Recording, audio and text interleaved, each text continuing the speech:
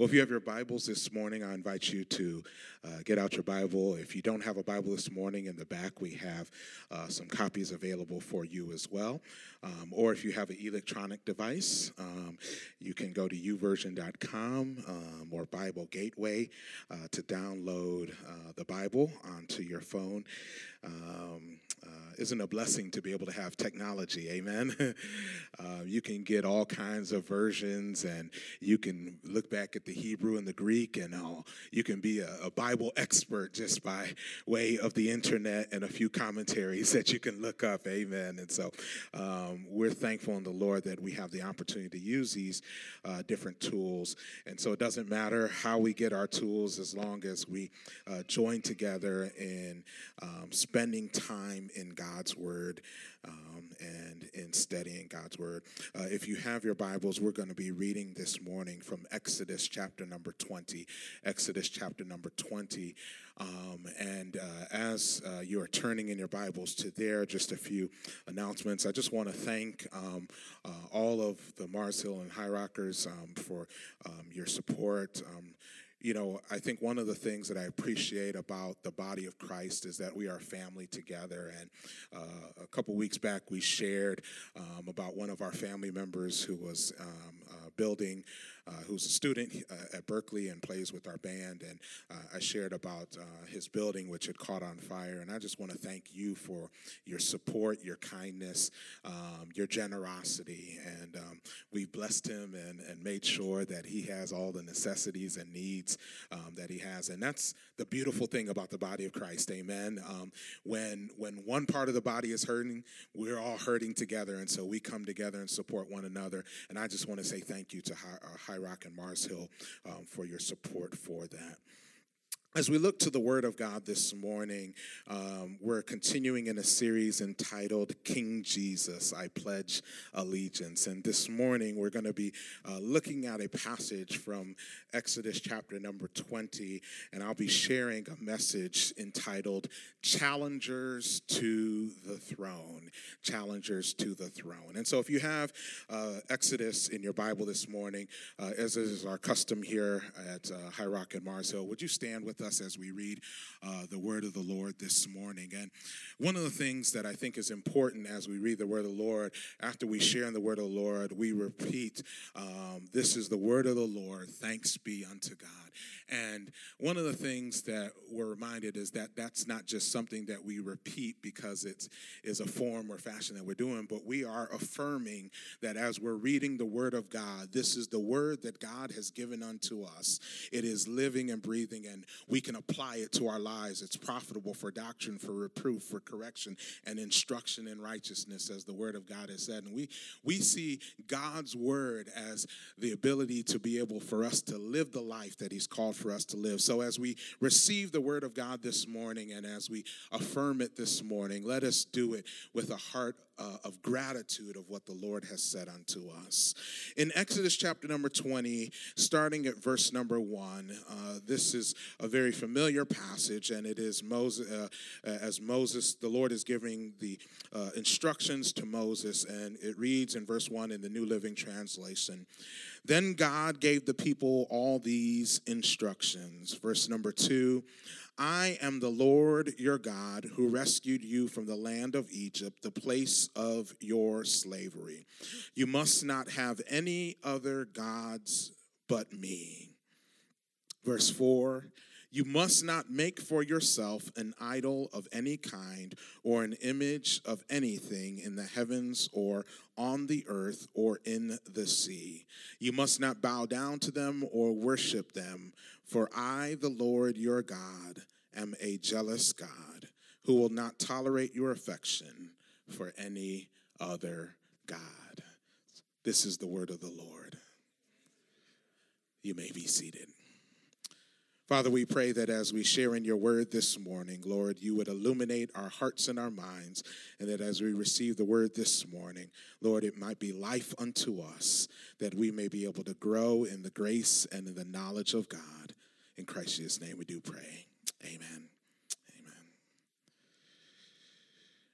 At some point in our lives, whether we are religious people or irreligious people, we have heard of the mention of the 10 Commandments.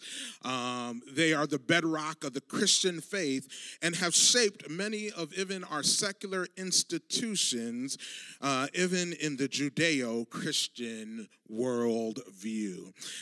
If you're like me, around Easter time, you'll know that ABC puts on a special of the 10 Commandments and Charlton Heston and all of those, and you just sit around and watch the presentation of the 10 Commandments. And I actually, as I was researching it this morning, they've been doing it every year since 1973, except for 1 year that they've aired the 10 Commandments movies.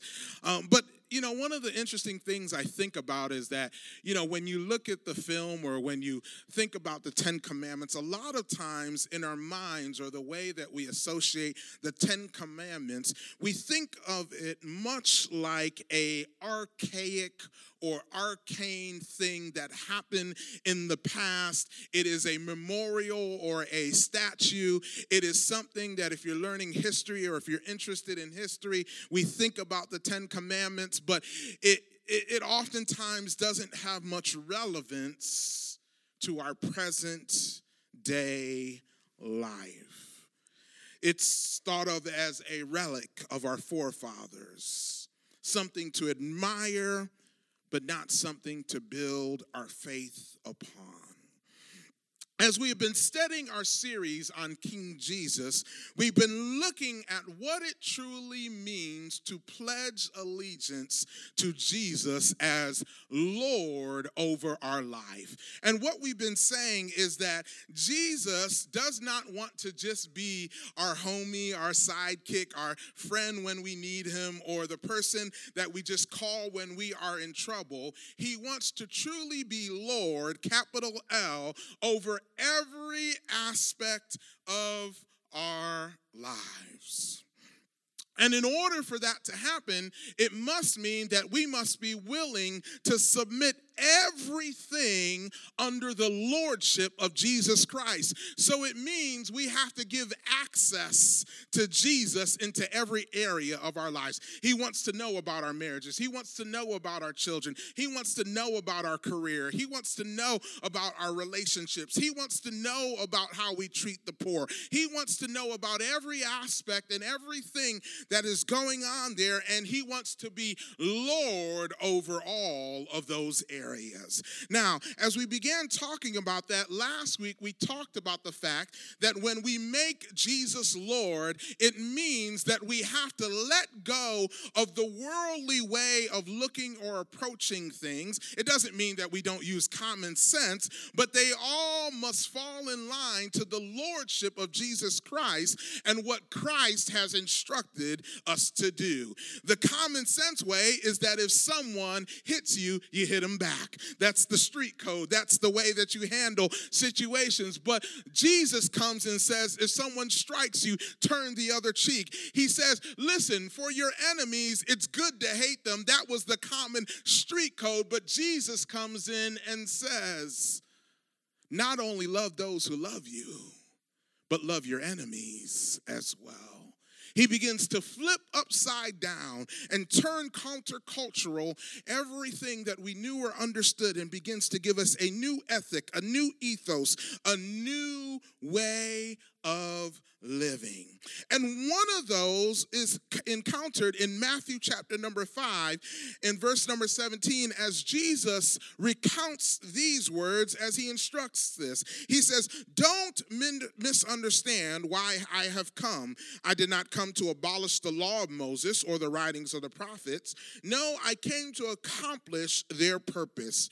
I tell you the truth, until heaven and earth disappear, not even the smallest detail detail of God's law will disappear and its purpose is achieved. So if you ignore the least commandment and teach others to do the same, you will be called least in the kingdom of heaven. But anyone who obeys God's law and teaches them will be called great in the kingdom of heaven. So Jesus begins to teach and begins to instruct them, and he begins to reorient his audience to understand under the new covenant, what is our posture, or how do we look at the old system and the 10 commandments and other instructions that the Lord gave. And our orientation to the 10 commandments is now an orientation of grace rather than law. However, understanding these instructions and other instructions that the Lord gave helps us to understand how to make Jesus truly Lord of our lives. So this morning, our text reminds us of the first 2 commandments. You probably heard them. You probably recited them. Maybe some of you were in schools where you had to learn the 10 commandments and had to be able to talk about them or recite them. But in paraphrase format, the first commandment is, you shall have no other gods before me. And the second commandment is that you shall not make for yourself any idols. You shall not make for yourself any idols. I hope to share this morning how these 2 commandments shape our lives today and how our diligence to obeying God's commands help us to truly make Jesus Lord of our lives. To introduce today's message and to give context, I'd like to borrow from one of my latest favorite movies. Now, I'll give the caveat, it's been out for over 10 months, so if you haven't seen it, I'm sorry for the spoilers. Catch up with the times. How many people have seen the movie Black Panther? Let me see. All right, so you'll understand my references that are here. For those of you who don't understand it, go on the internet, watch a small trailer, you'll understand it. But those of you who understand the storyline of Black Panther, it starts off with centuries ago, 5 African tribes that came together, and there was a meteorite that came in there, and it brought to them a metal called... Oh, come on, where are my Black Panther fans at? Vibranium. Now, the power in vibranium, and it has the ability to heal, it has the power to do these great, wonderful things. And so what we begin to see is that this heart-shaped herb, it was ingested by the first Black Panther, and he had represented one of the 5 tribes that made up Wakanda. Come on, where my Wakanda forever people at? All right. So you're getting the story here. Black Panther is there, and as time passes, the Wakandans use vibranium to develop highly advanced technology, and while simultaneously isolating themselves from the rest of the world and posing as a third world country. Now, as it would happen, the king of Wakanda, T'Chaka, dies, and his son, T'Challa, returns home to Wakanda to take the throne. At his kingship ceremony, he is challenged for the crown by another head of a tribe called M'Baku. And so I actually brought today, many of you know that my family is from Ghana, West Africa, and so I actually brought one of the chairs, the chieftain chairs that we use in Ghana. And in many of our tribes or places, the chief will have a chair that is made and custom made for the chief, and this will be the place or the seat of leadership that they will sit in, and as they sit there, they represent the tribe, and so there is a place of leadership. And we saw in the movie that there were T'Challa, who was the rightful one who was supposed to be in the throne, but there was M'Baku who came to try and challenge him for the throne. Some of you might remember it's Challenge Day. That was a part of the movie, and my sons, they get excited, and as the drums and the excitement comes along, and after the fight goes and ensues, T'Challa is fighting against M'Baku, but T'Challa overrides at the end, and he rightfully takes the seat or the throne that belongs to him. Now, in American culture, we think of stable democracy. Now, I know that in the last couple of years, there's been a lot of challenges that have been going on, but we have never thought about what it would be like to have either a coup or a challenge for the throne of leadership. Part of what we pride ourselves in democracy is an orderly transition of leadership. And so we have elections, and those elections results come out, and then someone takes a seat of leadership, and then whoever was in there before allows the person to peacefully go into that throne. But in many countries and in many places, what you'll see is that even though there may be someone on the throne, there are challenges that are rising up to that throne. I give this context because if we are going to understand today's message about challengers to the throne, we have to understand in a society or in a metric where it is not simply an aspect of democracy, but an aspect where there are others who are vying for the seat of power in our hearts, and it is a seat that belongs only to Jesus Christ. But what we will understand is that as we go throughout this life, there will be challengers to the throne that will come and try to take the seat that belongs to Jesus. And when it happens, we've got to recognize those who are illegitimately in the seat that only belongs to Christ Jesus, and how we can be alert and aware when others are creeping in to take the seat that he only should occupy. Today, our message is to not only help us recognize that Jesus wants to be Lord of our lives and call each and every one of us to a new way of living, but pledging our allegiance to Jesus means that by the power of the Holy Spirit, we demolish every stronghold that challenges Jesus' lordship over our lives. You may not realize it even right now, but even right now, at this very moment, there are challengers to the throne that are vying for the place that Jesus has in your heart today. And if you are not aware of it, they will slowly slide in and take the seat that belongs to him.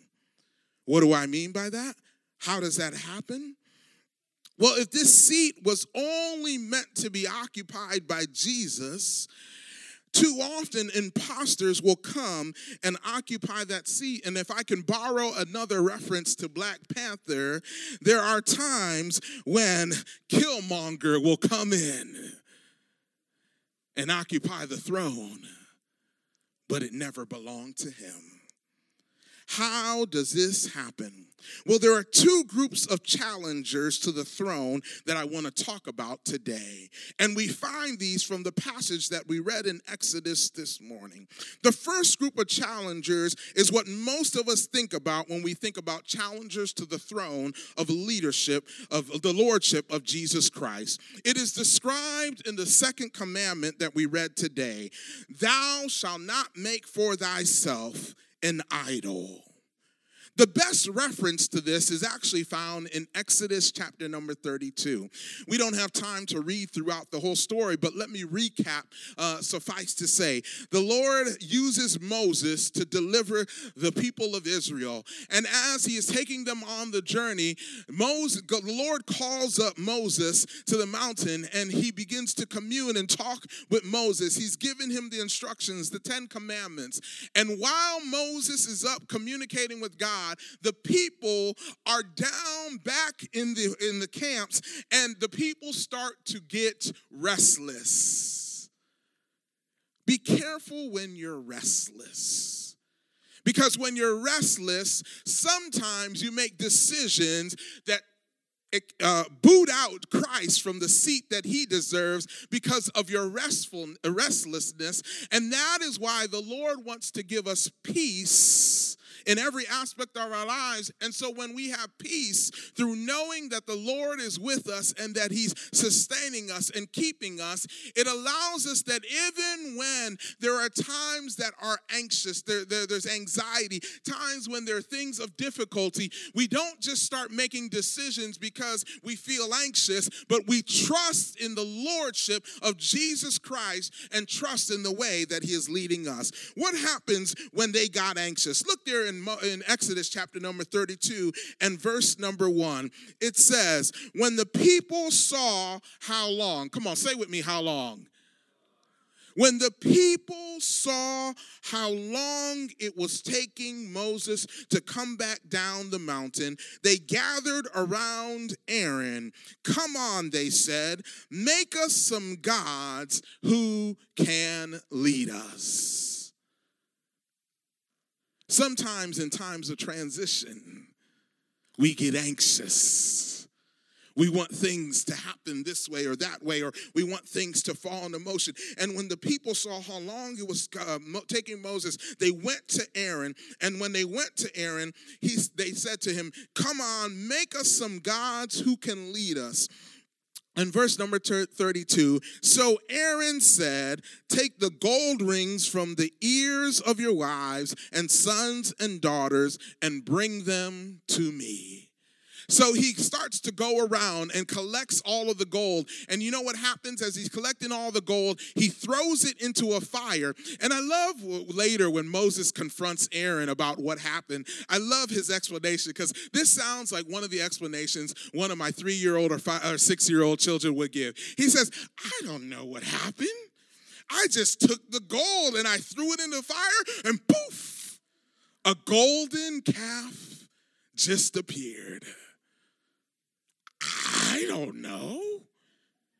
Daddy, I don't know how the room got messy. I mean, I just came home and someone must have been there when I was at school and they took out every single piece of my clothing and threw it on the floor. I don't know how that happened, Daddy. Daddy, I don't know how all of the food got on the floor. Someone must have come, attacked my plate, and must have thrown it all on the floor.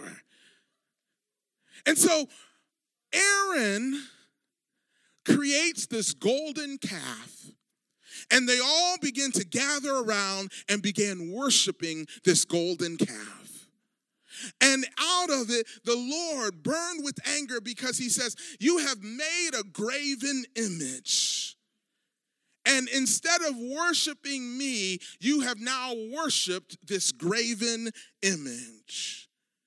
Now, when we think of challengers to the throne of the lordship of Jesus Christ, most of us in our minds go to this notion, or what I call grouping, of challengers. We say, or we look at our lives and say, well, do I have any statues in my life? Do I have any Buddhas or representations of other foreign gods in my house? And we think to ourselves, well, if I don't have any of these images, I don't have any idolatry, or I don't have any challengers in the throne, challengers to the throne in my life. Now, I want to deal with this for a moment because we're at a time or a precipice where even the act of creating idols and things that we worship is resurfacing in this day and age. Now, most of us will think, well, what do you mean by that, Pastor Joseph? What is going on?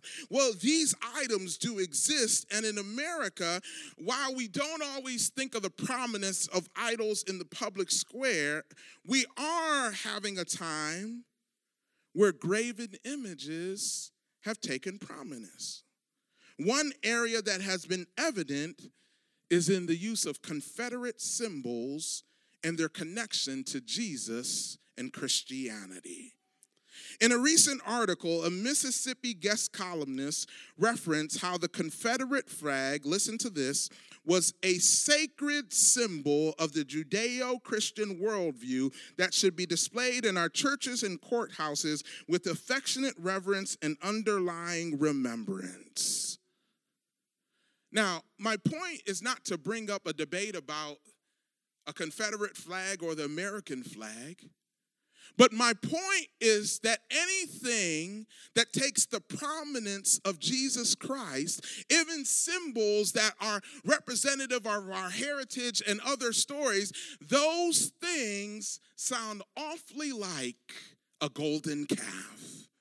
And we've got to be able to make sure that when we see those challengers to the throne, and those are the most obvious ones, that we recognize that if I pledge my allegiance to Jesus Christ, it means that everything bows at the name of Jesus Christ, and we've got to be able to let it go to the lordship of Jesus Christ and the seat that belongs only to him.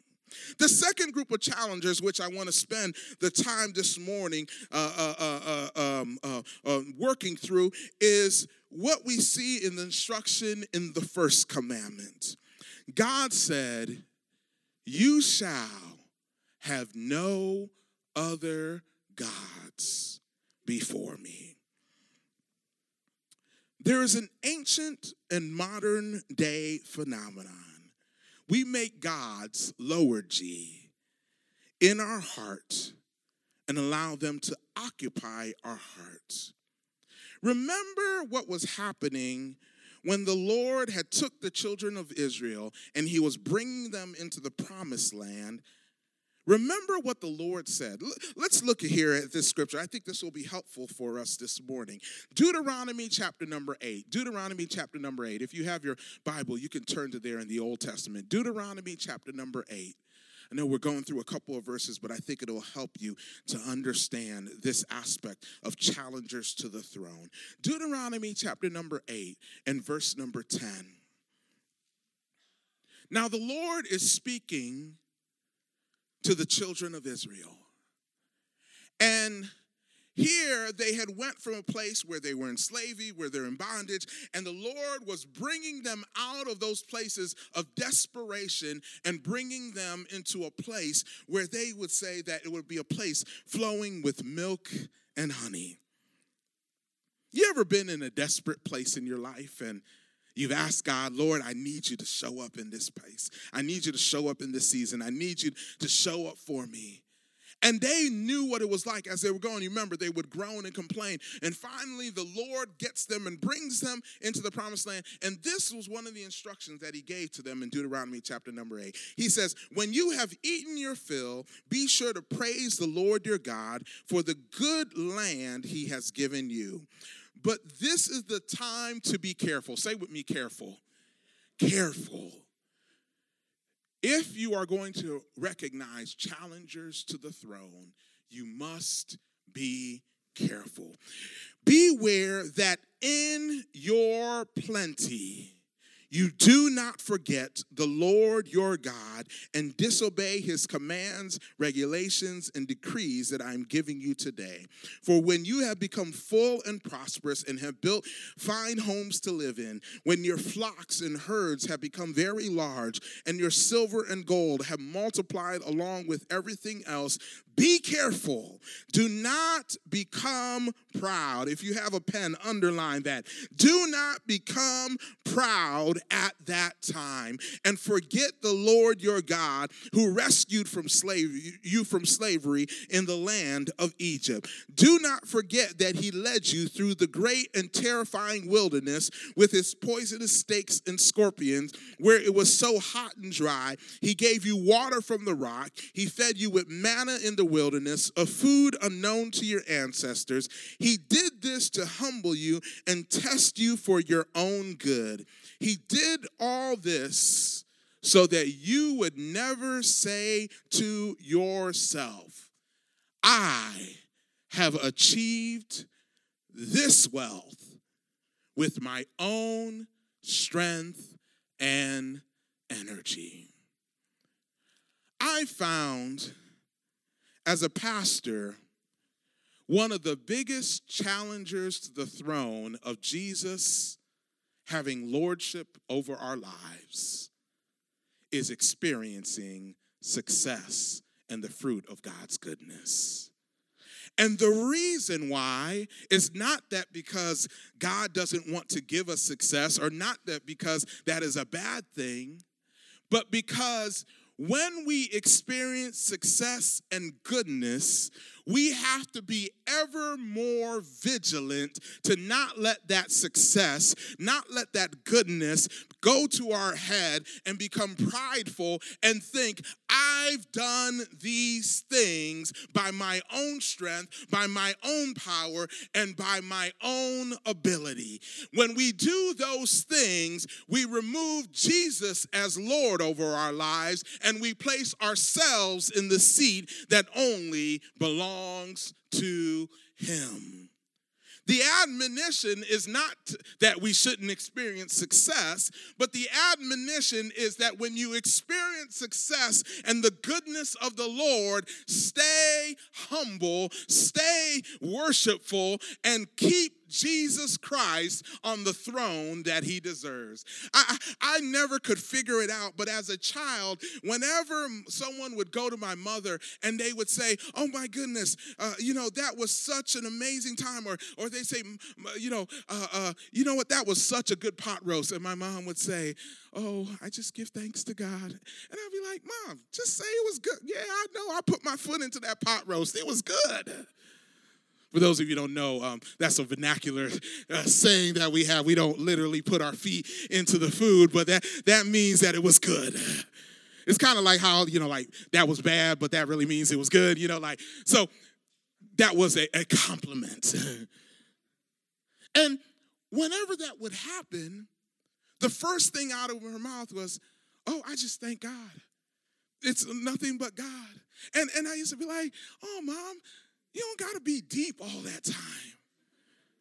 But I really began to now understand that was her method, that she wanted to make sure that no matter what happened or no matter what took place, she was determined that it would always be credit to the Lord's doing. In all the things that she was able to do, she did not want the attention to be drawn to her. She wanted it to be drawn to the God that she served, and said, I'm thankful for the ability that He's given in my hands. I'm thankful for the mind that He's given to me. I'm thankful for the children that He's given to me. And all of those things, even with the work that I've done, I cannot be proud enough to even say that it was me who did it. I will say it is thanks be unto God who opened that door.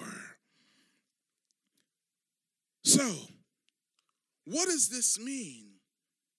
It means that one of the areas, or the second group of challengers to the throne that we must become aware of, oftentimes the challenge about it is that they are good things. Say good things. And oftentimes we think good things, oh man, it's a good thing. But sometimes even in the good things, when they have a place that God never designed them to be, they then begin to take a seat that God never designed for them to have. I shared the testimony, and some of you have heard this, but I remember when I was single, and some of you who are single here today and desiring for a mate and desiring for companionship and the blessings of marriage, I remember I was in a season where I was so occupied with the idea of marriage. And you don't have to raise your hand, as you could just say amen in your heart. And in that occupation, it got so much so that, I would go to church and someone would just, shake my hand and say, hi. And I'm like, Lord, is that the one? And I'm just praying and I'm like, do I feel an anointing when, they shook my hand? And it became everything that I could think about. Now, what the Lord said to me was that marriage is a good thing. And when we read in the scriptures, that's a good thing, and it is a blessing from the Lord. And it was not that wasn't a bad thing to desire or to want, but I had allowed something that was a good thing now to take lordship over my life, because I now could not operate without this whole idea of marriage occupying every part of my space. Let me be honest and share my testimony. I was in a space where I thought I was incomplete without marriage. You know what that does to you? It makes marriage sit in the seat. And so as a result, you now have to worship at the altar of marriage rather than worshiping at the altar of the Lord who formed you and said that you are fearfully and wonderfully made. That now, and we begin to take that, and that was my crucible. But each of us may have different crucibles of things that the Lord is saying that be careful, because even in the good things, don't let them have so much prominence that they now become challengers to the throne and take over the place that God designed for them. The best example of one of the most prominent challengers to the throne in modern day America is money and finances. Money and finances. We recognize that Lord even tells us, you don't work, you don't eat. We recognize that, as much as you love God, if you go up to the rental office and say, I love God, can I get an apartment?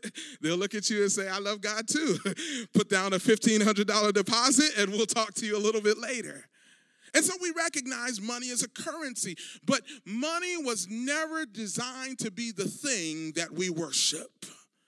And what can happen is that even in our quest to, be upwardly mobile, to be able to provide resources for our family and to provide things, it is very easy that what happens is that money can become a lord unto itself. And Jesus on the Sermon on the Mount, he says, listen, no one can serve two masters. And he says, for the love of money is the root of all evil. Now, it doesn't say money is evil, but the love of it. And the love of it, or the subservience to it, causes us to worship it or have a posture towards it that God never designed for it to be. What are other areas of our lives that we have to watch out that can be challengers to the throne? Even family can be a challenger to the throne. What are other areas? Sex and sexuality can be a challenger to the throne. Seeking of power, authority, and recognition can be a challenger to the throne. Your career can be a challenger to the throne. Your possessions can be a challenger to the throne. Now, this is the part where I'm going to get real controversial. You know what else can be a challenger to the throne? Your religious practice. Oh, it got real quiet in here. I know as a pastor, I'm not supposed to say religious practice can become a challenger to the throne. What do I mean by that? What happened when Jesus came? The Sadducees and the Pharisees, they were so consumed with their religious practice that they lost the heart and the essence of God, and they lost the essence of what God wanted for them and what it meant for Jesus to be Lord and God to be Lord, that they were so consumed with their practices. Did he heal on the Sabbath or did he not? Did he do this in violation of the law? And so their religious practices became their Lord. And we've got to be careful that even in what we do, our religious practices don't become a Lord unto ourselves. I want you to come to church and be a part of God's body, not because me or Josh are going to look at you and say, I don't know if you're still a verified member of High Rock or Mars Hill.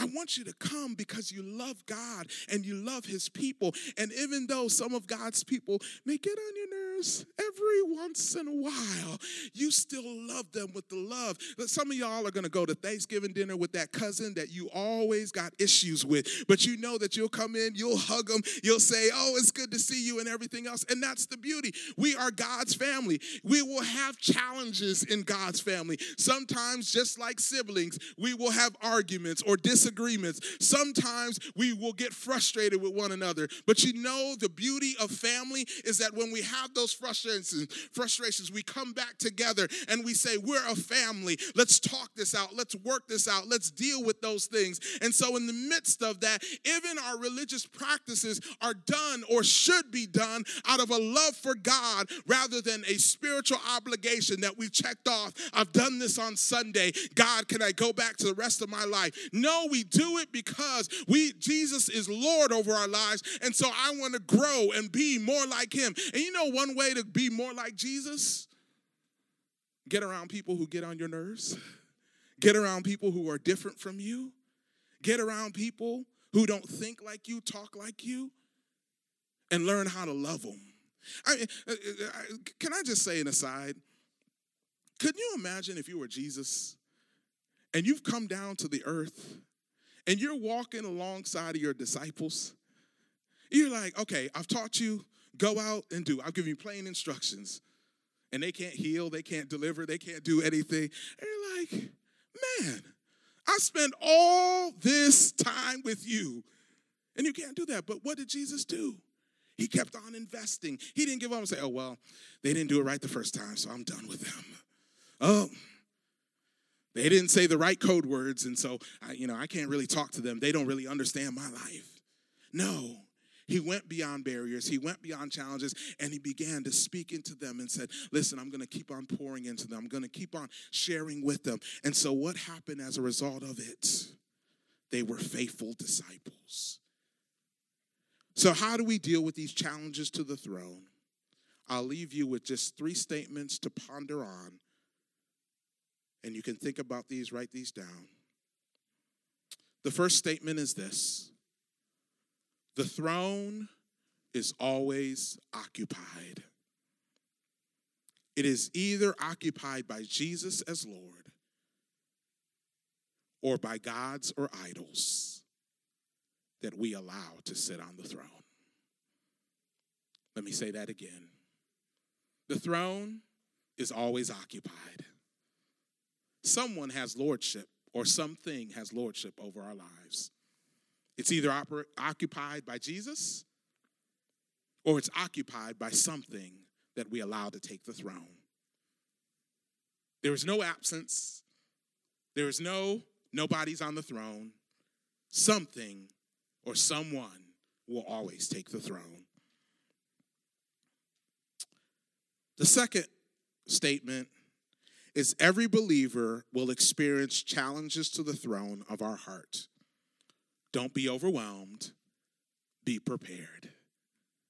In a democratic society, we can't think of what it would be like for a coup or someone to come and to challenge our throne. But in the recognition of Jesus as Lord over our hearts, challengers to the throne will always be present. They'll come from when we're in times of transition. They'll come when we're in times of success. They'll come when we're in times of failure. Be prepared. Don't be overwhelmed.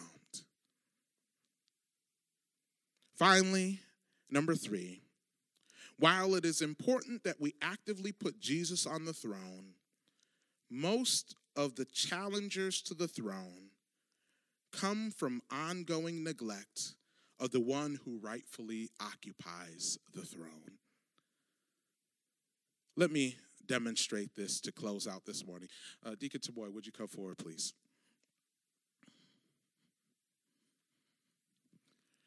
What we've been sharing over the last couple of weeks, and Deacon Taboy, would you have a seat on the chief? You represent Jesus sitting on the throne. And what we recognize is that we actively need to put Jesus on the throne of our heart. How do we do that? We actively put Jesus on the throne of our heart by saying, Jesus, I submit my life to your lordship. I thank you for what you did by dying on the cross for my sins, and I commit myself to your lordship. I relinquish my control. But I willingly give it into your hands. This is the active part of putting Jesus on the throne. But the challenge is, most of us live off of a commitment that we made, whether it was a year ago, a month ago, 5 years ago, 20 years ago. We put Jesus on the throne, but then what begins to happen over time is we neglect reaffirming Jesus' role and lordship over our lives. You know what worship is for? I know a lot of us, we think worship is that, oh man, that's when I come in and I feel that, special feeling when we come and Jason sings that song, oh, come to the altar, his arms are open wide. And we just feel, oh man, it feels so good. But worship, yes, it's designed for you, but it wasn't about you.